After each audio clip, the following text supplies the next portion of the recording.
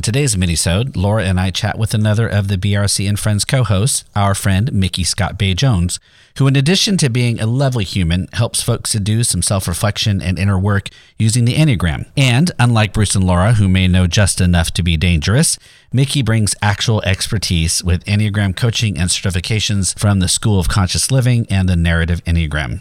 In this episode, you'll learn some history of the Enneagram, how it should or should not be used, some playful teasing about obnoxious Enneagrammers, and I kick it off by asking the question that we're all thinking, isn't the Enneagram just for white people? So, if you are an Enneagram hater, inquirer, or card-carrying cult member, so very 7 of you, you will get something out of our conversation. I'm so grateful to have had this time with Mickey, so you all could get to know just a bit more about her humanity and her work with the Enneagram. Thanks for being here. Grab a beverage, pull up a chair, and enjoy listening to our conversation with Mickey Scott Bay-Jones. My name is Bruce Reyes-Chow, and this is BRC and Friends. Each episode, my co-hosts and I chat with activists, artists, academics, and adventurers to discuss politics, faith, pop culture, technology, and as you will discover, pretty much everything that pops into our heads. This is basically an excuse for us to hang out with friends and colleagues and riff about things that matter. Welcome to BRC and Friends. And we are back for another mini-sode today. We're highlighting one of our co-hosts. I'm really excited. Mickey Scott Bay-Jones is going to talk to us about the Enneagram today. So we're going to do that real quick. But first, we're going to introduce ourselves. And we're going to say our names, our pronouns, where we're located. And then we'll share our Enneagram. And then one more assessment tool that we may think is helpful. And I'll go first. And then Laura will go. And then Mickey will take over. So let's see. My name is Bruce Reyes-Chow. I use he, him pronouns. I am currently living in San Jose, California. I am a 3 on the Enneagram with a 4 wing, which I say that out loud and I exhaust myself when I just think about that. And then the other tools that I've used, I happen to be a Clifton Strengths coach, and I love strengths combined with Enneagram. So those are the 2 that I use. I'll dabble in some other ones, but I really appreciate those 2. Laura, what about you? Hi, Laura Mariko Heifetz. I use pronouns she, her, and hers. I live in Nashville, Tennessee, and I am an Enneagram 1. I think. I don't know about the wings or anything. I've not spent that much time with the Enneagram. We haven't bonded yet. But another tool that I've always used with my parents were like really into Myers-Briggs, which is probably just like the era that they started doing this stuff in. And so I've always used it because I think it's great for jokes. Yes. I'm an ESTJ, and I used to be an ENFJ, but apparently I'm done with feelings. Oh my gosh. I'm an ENFP. Wow. That'd be interesting. We could sit around. Yes, jokes, the Myers-Briggs. That's one of my favorites. Like, oh, that's so S of you. That's so, that's the best. Right. Exactly how you're supposed to use those tools to mock people, apparently. Yeah, that's what they say. That's the power. Yeah. Mickey, introduce yourself, and then we go through things, and then we have some questions for you. So I'm Mickey Scott Bay-Jones, she, her pronouns. I just want to tell everyone who is tired of the Enneagram, wait, don't run away. I promise this will not be like other Enneagram podcasts you have been forced to listen to by the Enneagram weirdos in your life. Yeah. It'll be so much shorter. Shorter, more fun. We do have a timeshare to sell you at the end, but stay. Exactly. Also people of color, so it's going to be different. Yeah, I lead with a type 1. I could go through the whole thing because you can Laura, you're probably not even ready. There are so many layers. I am a 1 with like a dominant wing 2, but I have a lot of into my wing 9, so it's kind of like equal wings flapping in the wind. My instinct stack is social, self-preservation, sexual. Oh wow, we just went deep. Whoa. Google. I don't know. That may be a part. That may be a part 2. Is the I started to dabble in that sexual, sensual, social. Is that the 3? I can remember, but no. Yeah. Well, let's start. That's not what it is. No, not at all. I know just enough to be dangerous. Fine. But let me say this too, so people know that I'm not just talking out my ass. I am a certified Enneagram teacher and coach by 2 different organizations, the Narrative Enneagram, and then I was also trained by the School of Conscious Living. And so this is, a big part of my life. I have been working with Enneagram for a long time, but also have the training. And so let's talk about it. The narrative Enneagram stuff is so helpful. I've just discovered that after knowing you and seeing some of their stuff. Really, really good. Because I generally talk out of my ass when it comes to Enneagram. We should probably actually hear more from you. So, but let's start with general questions. The Enneagram, though. That's it. Everything else I really know. Oh, totes. Sorry. I need wait. An edit, a new intro. Go ahead. Talking out of my ass only part of the time. Yeah, so I want to say something about both StrengthsFinders and MBTI. So it's funny, people always think MBTI is like so highly researched and so amazing. And there's been a lot that has come out recently, how it's basically totally just made up. Like 2 psychologists were just like, that fits, and just made shit up. This makes sense. Right. Yeah. So, I mean, whatever. But I mean, if you like it, I love it for you. Whatevs. And StrengthsFinders, I just redid StrengthsFinders after many years. All of my strengths are in the relational vertical. I was like, okay, clearly, I just want to hang out with people all the time. I love that. That's awesome. That is so awesome. Well, let me ask you this. You touched on it early on, so I'll just get jump in. So, isn't this just for white people?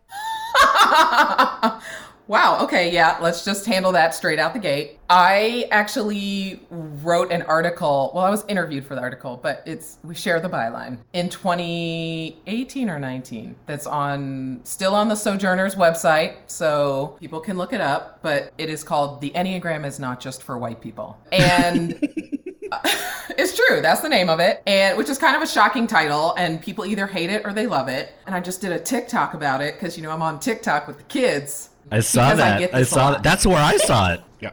TikTok. I'm trying, y'all. One moment.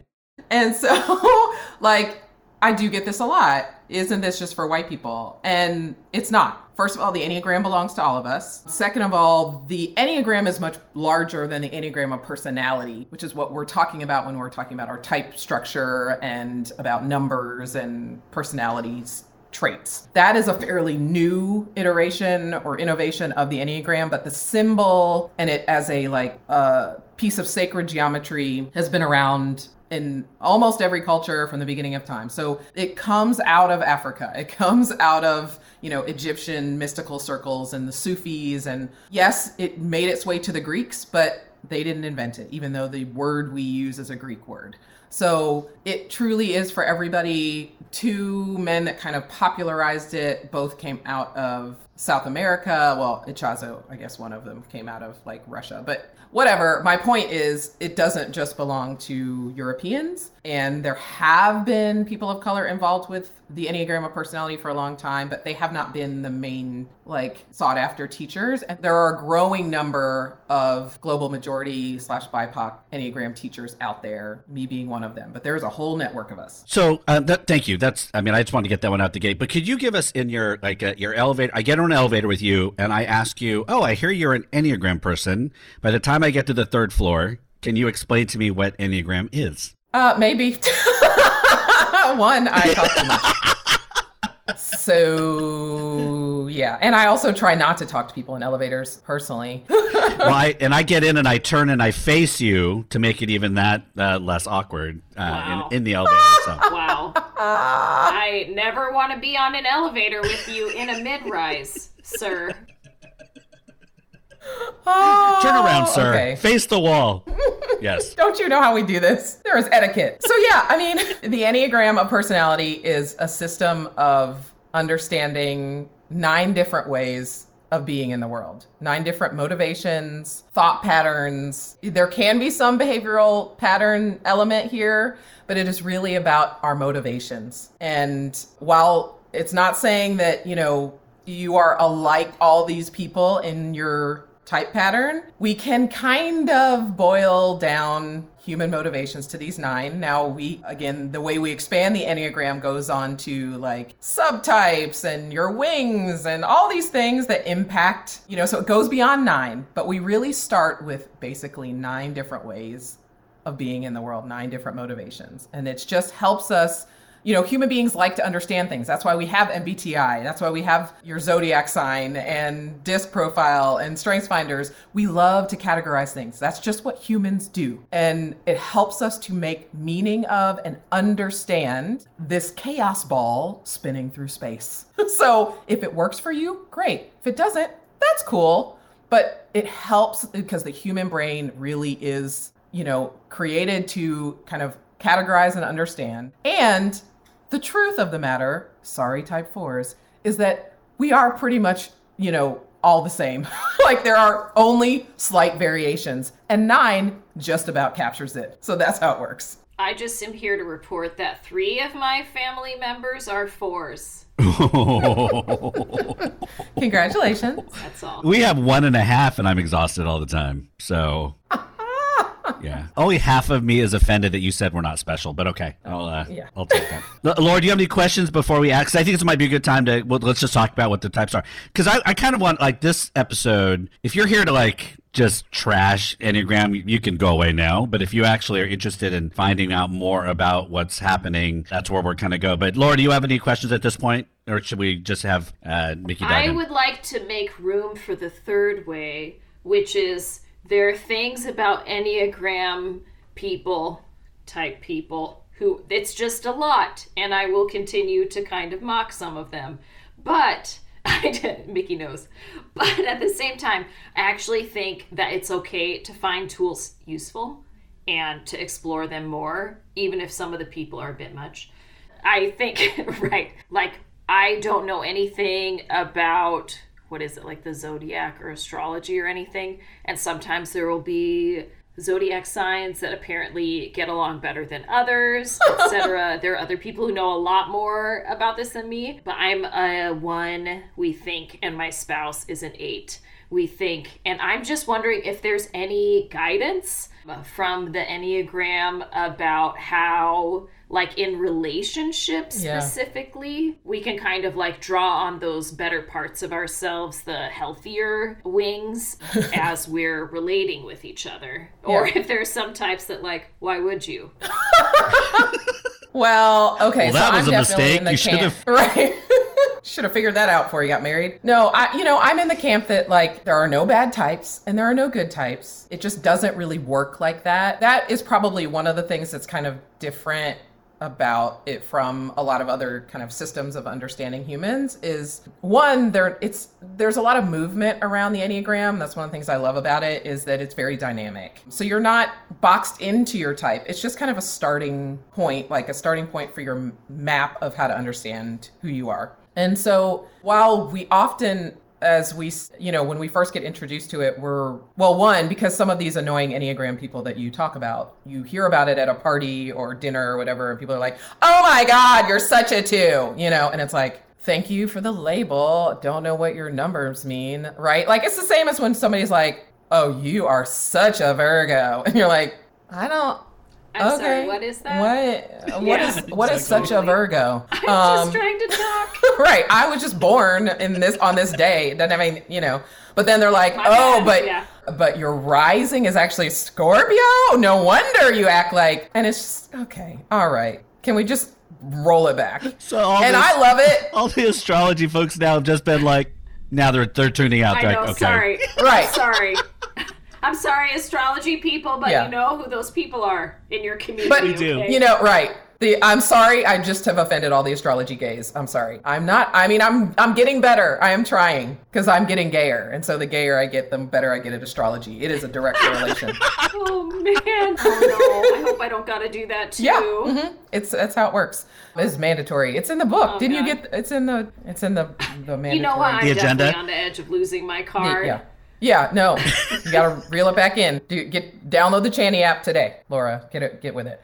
So I'm fix things all by myself. So I'm an Enneagram gay. So, so there can definitely be that annoying, like, people trying to tag you as things in parties. So it's not about like our compatibility, right? Like, is an 8 compatible with a 1? That's just not a helpful question, because when we boil it down, Enneagram is about doing your own inner work. This is just a way to help you understand what inner work is yours to do. And so you shouldn't be focused on your spouse or your partner or your friends or your kids. Like, yes, there are things you can learn about how to like interact better with them, communicate better with them, understand them more. But like the first thing you need to be doing is your own work around unpacking your patterns, right? What are your motivations? How are you, kind of working out your own shit? And that needs to be your focus more than like, how do I fix this person?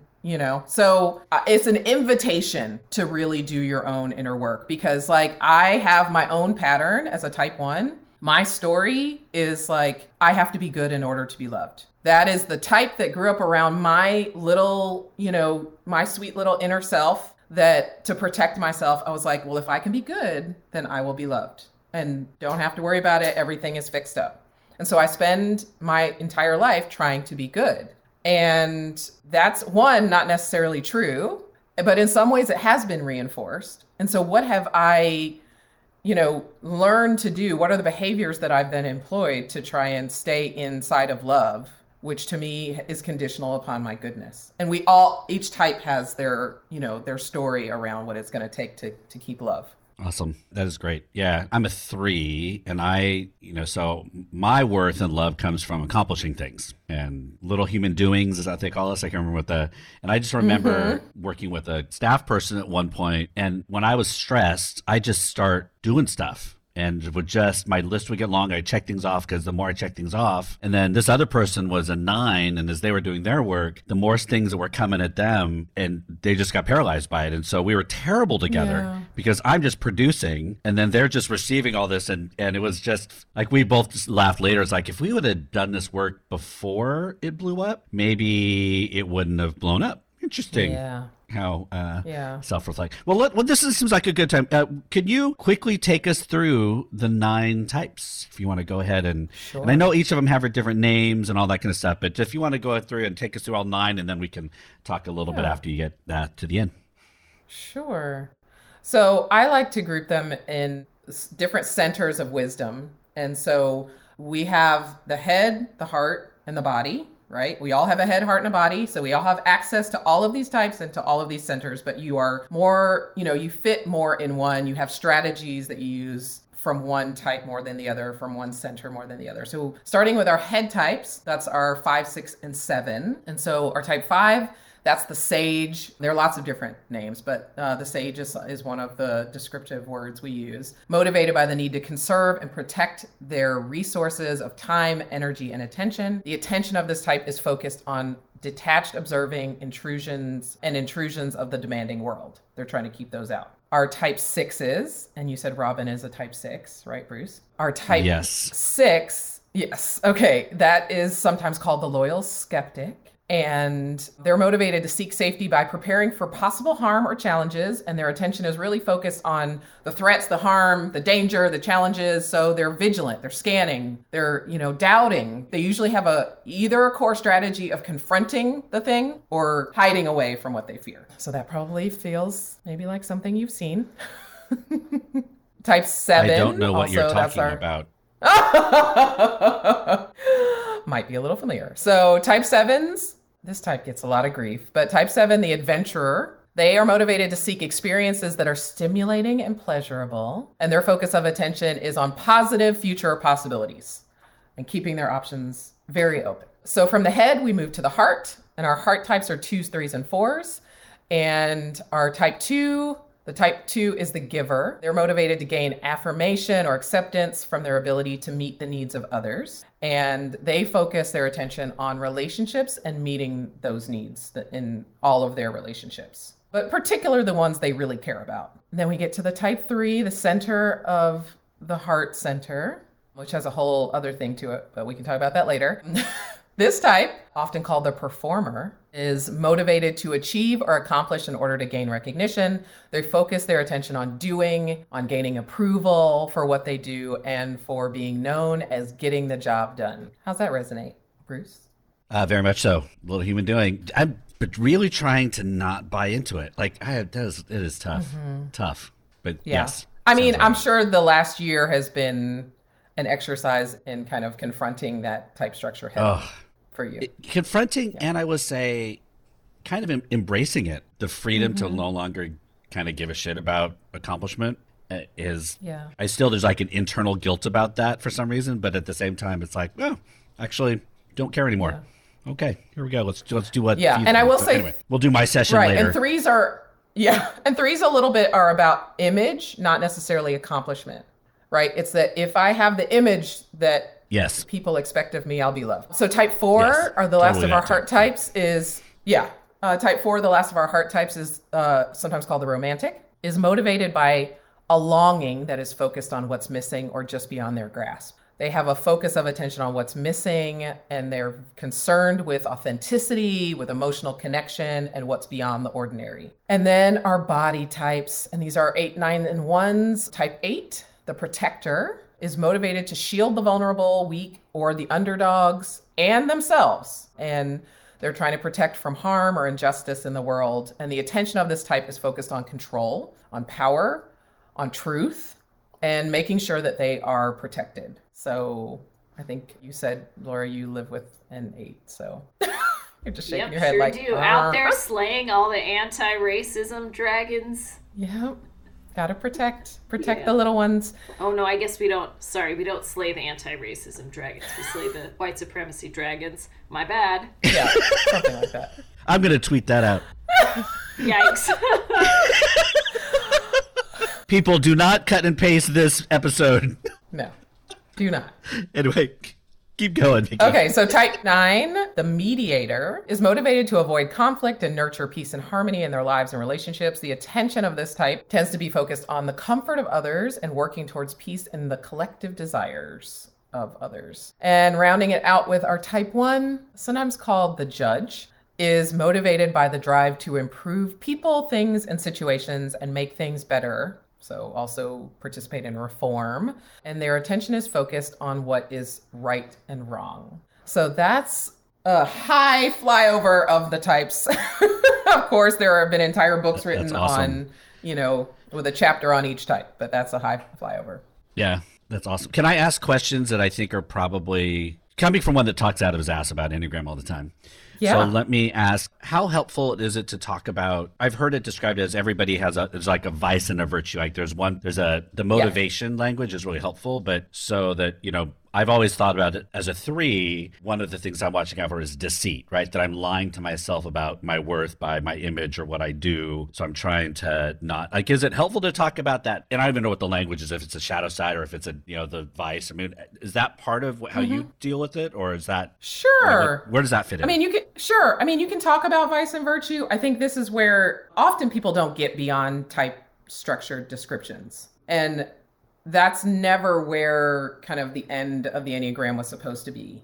This has always been used. The Enneagram of personality has really, from the beginning, was highly connected to psychologists and the idea of self-improvement, right? Like the original Eureka School still exists, which is where, some of this original teaching came from. And it's really all about kind of examining yourself. So the vice and the virtue is just language we have around kind of the core thing that you're dealing with, and then what happens when you start to actually deal with that thing. So, and it does, it can connect back into like, the traditional Christian understanding of vices and that kind of thing. But because again, these are esoteric traditions that have been around and repackaged by every religious tradition, by every teacher, right? So it's not unique to the Enneagram per se, or unique to Christianity or any of that stuff, right? These are things that have come from every tradition. And so each of us have our own work to do. And so if the language of vice and virtue works for you, that's great. But for some people, that's too closely tied to Christianity or to organized religion. Yeah. Well, you know me, I'm a big old fat Christian. So, I'm all about that. You're okay with it? Yeah, I'm okay with it. Okay. That's we great. can talk Thank about you. Christian stuff. Laura, what about you? Any questions or thoughts as you hear? I've heard the one's also called a perfectionist. Is that an unfair label? That seems right. I hate it. That's why I don't say it a lot, because I just... You do? Hate it. Yeah. Too triggery. Yes. Oh, man. Well, you like judge better. Yeah. Yes, and I will say why. Very judgy. Yes. Judgy. It's a judgy, but it's not a bad First of all, human beings are judgy. We don't just take everything in. Like, in order to survive, you're literally scanning to see, oh, is that person against me or for me? So like, when I think judge, I'm thinking, like the scales of justice, right? Like, I'm coming into a room and I'm going, okay, what are the dynamics of this room? Who's in charge? Who has power? Who doesn't have power? That's kind of a body type thing. So it's something that the 8s and 1s do for sure. 6s kind of do this too, but 6s kind of mirror 8s. This, like, you want to get the lay of the land. You need to know what's happening in here. And so that's why I don't see judging as a bad thing, whereas perfectionism is really damaging and bad. And it's not inaccurate per se. It's just, oh boy, exhausting and terrible. Well, that's funny because the motivation thing, when you talk about stepping into a room, right? A 3, I read the room to figure out how I'm going to connect with each person differently so that I can change my image in some way to make sure I can connect with them. So that kind of image piece, I'm always like, okay, so how much of that is really helpful though, so I can actually get to know people, and how much of it is that just to feed some weird need to be loved everywhere or whatever. But that would be an interesting, I know that there's all the Enneagram things where it's like, this walks into a room, what's their motivation and what do they do? Would be a fascinating kind of thing. But so our family has done them, all 5 of us. There's a 1, 4, 3, 6, and 9 is our family of 5. How helpful is it to do, we've also done our strengths and we've all done our marriage break. I mean, we're a bunch of nerds. So dear God. I wish my video editing skills were good enough for this podcast, because the best parts are watching faces. I'm judging so hard. Yeah, Laura makes the best faces. It's awesome. Yes, we did them all. I even have a little chart at the Strength Finder to our whole family to see where everybody. I love it. Wow. Anyway, how helpful is that? Like, have you found that as part of, like, for families or parenting or relationships? I mean, how is it a helpful tool? You talked a little bit about it, but for kind of just being in a relationship with in things. Sure. I mean, one of my favorite Enneagram books because of its practicality is The Enneagram and Work in Love by Helen Palmer, who is one of the founders of the narrative tradition. She's an OG. She's still with us, but I think the first woman to publish an Enneagram book. And it's still really good, even though some of our language has changed and stuff. But it can be really helpful with relationships, I think. And one of the things I love about Helen's book in Enneagram and Work in Love is that she couples up the different types so that you understand the dynamic between the two. So if you have a 4 and a 6, like, this is what can happen between them. It's really specifically written for work and for romantic partnership, but you can extrapolate. So, I mean, it's really helpful to have some awareness around your type. And then, even if you know some basic stuff around the other person's type, I'll explain. Like, I worked with somebody once. Again, I'm a type 1. I was working with somebody who's a type 7, and I had another work relationship with a type 7 that went down in flames. And I didn't understand at the time why it went down in flames. But type 1s, we tend to, we want to get things right. So we tend to ask for a lot of details. We want to know specifics. We want to know deadlines. We want to know when things are going to happen, when we can expect certain things, what's exactly expected out of us so we can deliver exactly what's expected. And 7s they're really great at the ideation stage, right? They have all the ideas. They have almost no idea how we're going to get there. And not necessarily a lot of sequencing ability, right? So they don't really think in terms of like, do this, then do that. Just not really how they think. Another example is I had a 3 on my team. 3s, again, want it to look good at the end. They don't really care how it gets done. They don't care if it's done right. They care if it looks good when it's done. But that can look very close. So there can be some that you can rub up against each other when it's like, oh, I thought you wanted this done this way. And a 3's like, no, I want it to look amazing when we step into the room to present. And the one's like, yeah, well, we have to do all of these things right in order to get to that amazing thing. So it's like you have to then figure out how to talk to each other. So with the 7, I sat down with them and said, I ask for a lot of details. As a 7, I know asking you for details can feel like I'm now trying to pin you down instead of keep you in this option space. It can feel like I'm quizzing you. I'm trying to, hone you in. And I don't want, that's not what I'm trying to do here. So can you give me as many details as I need? And, what do you need from me? right? Because I know that's going to rub up against your ability to see all the possibilities at once, because I'm ready to get into a stream and go. With a 3, I know you're going to just want to make it look good and you don't care about all these details. How can I talk details in a way that doesn't feel like I'm slowing you down from reaching your goal and checking it off the list, right? So when you have that awareness around what you need and then maybe what the other person needs, you can start to work together on something. So you're not, the 3's not wrong because they just want to check it off and be done and it just look great. They just have a different focus.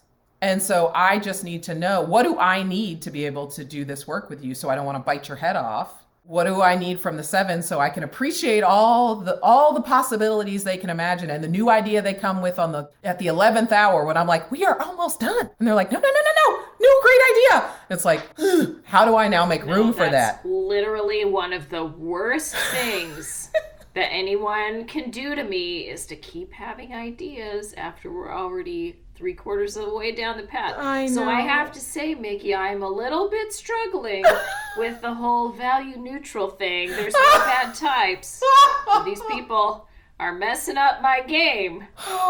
Sevens are super easy. 7s are easy to, because yes, I mean, it does feel like, and I take people through strengths. I just worked with a couple and they're like, these feel all like they're terrible. Like it's a weakness finder. I'm like, no. It's only because we've attached other things to these things, right? So anyway, so we could do an episode on that later. But I think part of the difficulty is not to fall into that, right? Because I've worked some 7s and I'm like, you leave a wake of dead bodies behind every project because you're ready to move on and you've not equipped people to like take over that thing. I mean, I've had interns like that, and so I've had this very like, oh God, 7s. So tell me what's good about it. Like, see, well, and what is the virtue of 7? Right, I like to say that 7s leave a trail of glitter behind them, not dead bodies. Well, this is helpful reframing for you, Bruce. Yeah, it was not glitter. Little pieces of glitter shaped like human bodies. Well, okay. Well-integrated 7s. That might be like well-integrated 7s leave glitter. Yeah. Disintegrated 7s leave dead bodies in their wake. And you want to leave glitter, not bodies. Leave glitter, not bodies. I mean, there's a lot to love about 7s. I mean, they do see all of the possibilities. So again, if you want to have someone to brainstorm with, you want 7s because they can think of everything. They are concerned with kind of positive reframing. So they're going to see the silver lining in something. So if you are having trouble seeing your way out, seeing how there could possibly be anything good in the situation you're in, they are probably going to find it. If they can't find it, you might be up shit's creek. It might be a problem, but they can pretty much always find it. So there are some really, beautiful things, some superpowers there. They also tend to be very charismatic and interesting and, they can prepare for something quickly. If you're gonna, if you want someone who can pack a suitcase and meet you at the airport in an hour, it's gonna be a 7. It's not me. It's not usually a type. It's not Laura. Nobody asked Laura to meet it. Yeah. Nobody asked Laura to just meet him at the airport. Good to know. No one does it. Oh, that's great. This is super helpful. I just think because so many people of us can be super annoying about Enneagram sometimes, and for those of us that have oppositional behavior, it just spurs us on when it bugs people, so we talk about it more.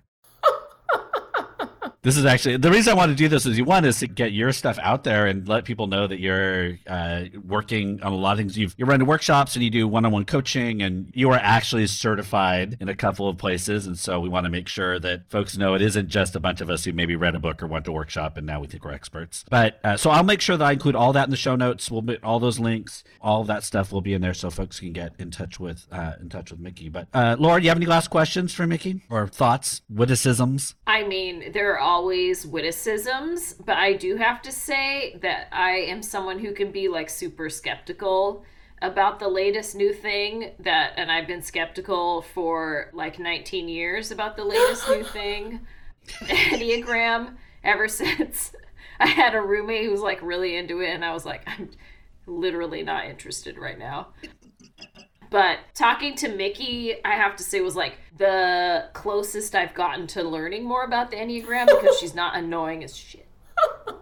And I appreciate that. I will take that high compliment from you that I'm not annoying as I think shit. you should put that on your LinkedIn. Yes, yeah, that should be on your LinkedIn. I'm gonna put it on resumes. It's gonna Find be great. me here. In cover letters, not annoying as shit. But I mean, I will say this. Honestly, one of the other reasons people of color are turned off sometimes by the Enneagram is that people have used it in this way that's like, let's dig into the worst parts of yourself and let's look at your shadow side. And, you know, for those of us who are queer, who are of the global majority, we are often looked at and are like, whatever could possibly be pulled out as our deviant parts, as our bad sides, as, you know, or attributed to us, even if it's not true, is what is, you know, highlighted as our personalities, right? Like we have enough of people trying to critique who we are and to put us into boxes and to stereotype us. And so I get it, because they're, you know, as the Enneagram has become more memeified and as stereotypes are part of this, because people don't know enough about it, they just end up stereotyping people, then it's like, why would I want to have anything to do with that? I'm trying to, you know, throw labels off my back all day. Why would I want to get involved with something else that's going to label me? You know, the feedback I've gotten from people is, one, that I teach Enneagram in a very compassionate way. My concern, my focus is on self-compassion and empathy for others. And so if the Enneagram doesn't help us develop those two things, I'm not interested in it. And two, because I am a Black queer woman, like I am not interested in, you know, siding with how the world wants to stereotype us or hurt us. But I do believe inner work can be valuable for us. We're not exempt from wanting to unpack all of what's made us who we are, or like want to be better people, or, you know, deal with our internalized homophobia and racism and all the things that are inside of us. So like we have work to do too, and we get to do it. We've never, you know, colonialism, imperialism wants to make us just be machines and, you know, cogs in the wheel, instead of like whole human beings that get to exist and be who we are. And that to me is what the Enneagram is about getting to live into your fullness and uncover all those parts of yourself. So I do teach it differently, and that's okay. Like that's part of it, is your teacher does matter. And I get to be a part of the way that I teach. So yeah, it's going to be different coming from me. Awesome. Great. That is awesome. We'll just let you have the last word there. Thank you so much, Mickey, for being with us as a co-host, but also just as a person and a lovely human being. One of the reasons we're so glad to have you part of this team. So those of you, thank you for tuning in and taking a listen to the Enneagram Minisode. As usual, please go to all the places where you listen to podcasts, do all the podcast things, review, rate, and subscribe. And if you could, go ahead and share this stuff out. That would be also really helpful. And if you want to support the work that is going on here and the work that I'm doing in creating some content, go to Patreon and go ahead and become a patron. All right, that is it for now. Again, thank you for joining us, and thank you, Mickey and Laura, for being here. We'll see you next time on BRC and Friends. BRC and Friends was hosted and produced by Bruce Reyes-Chow.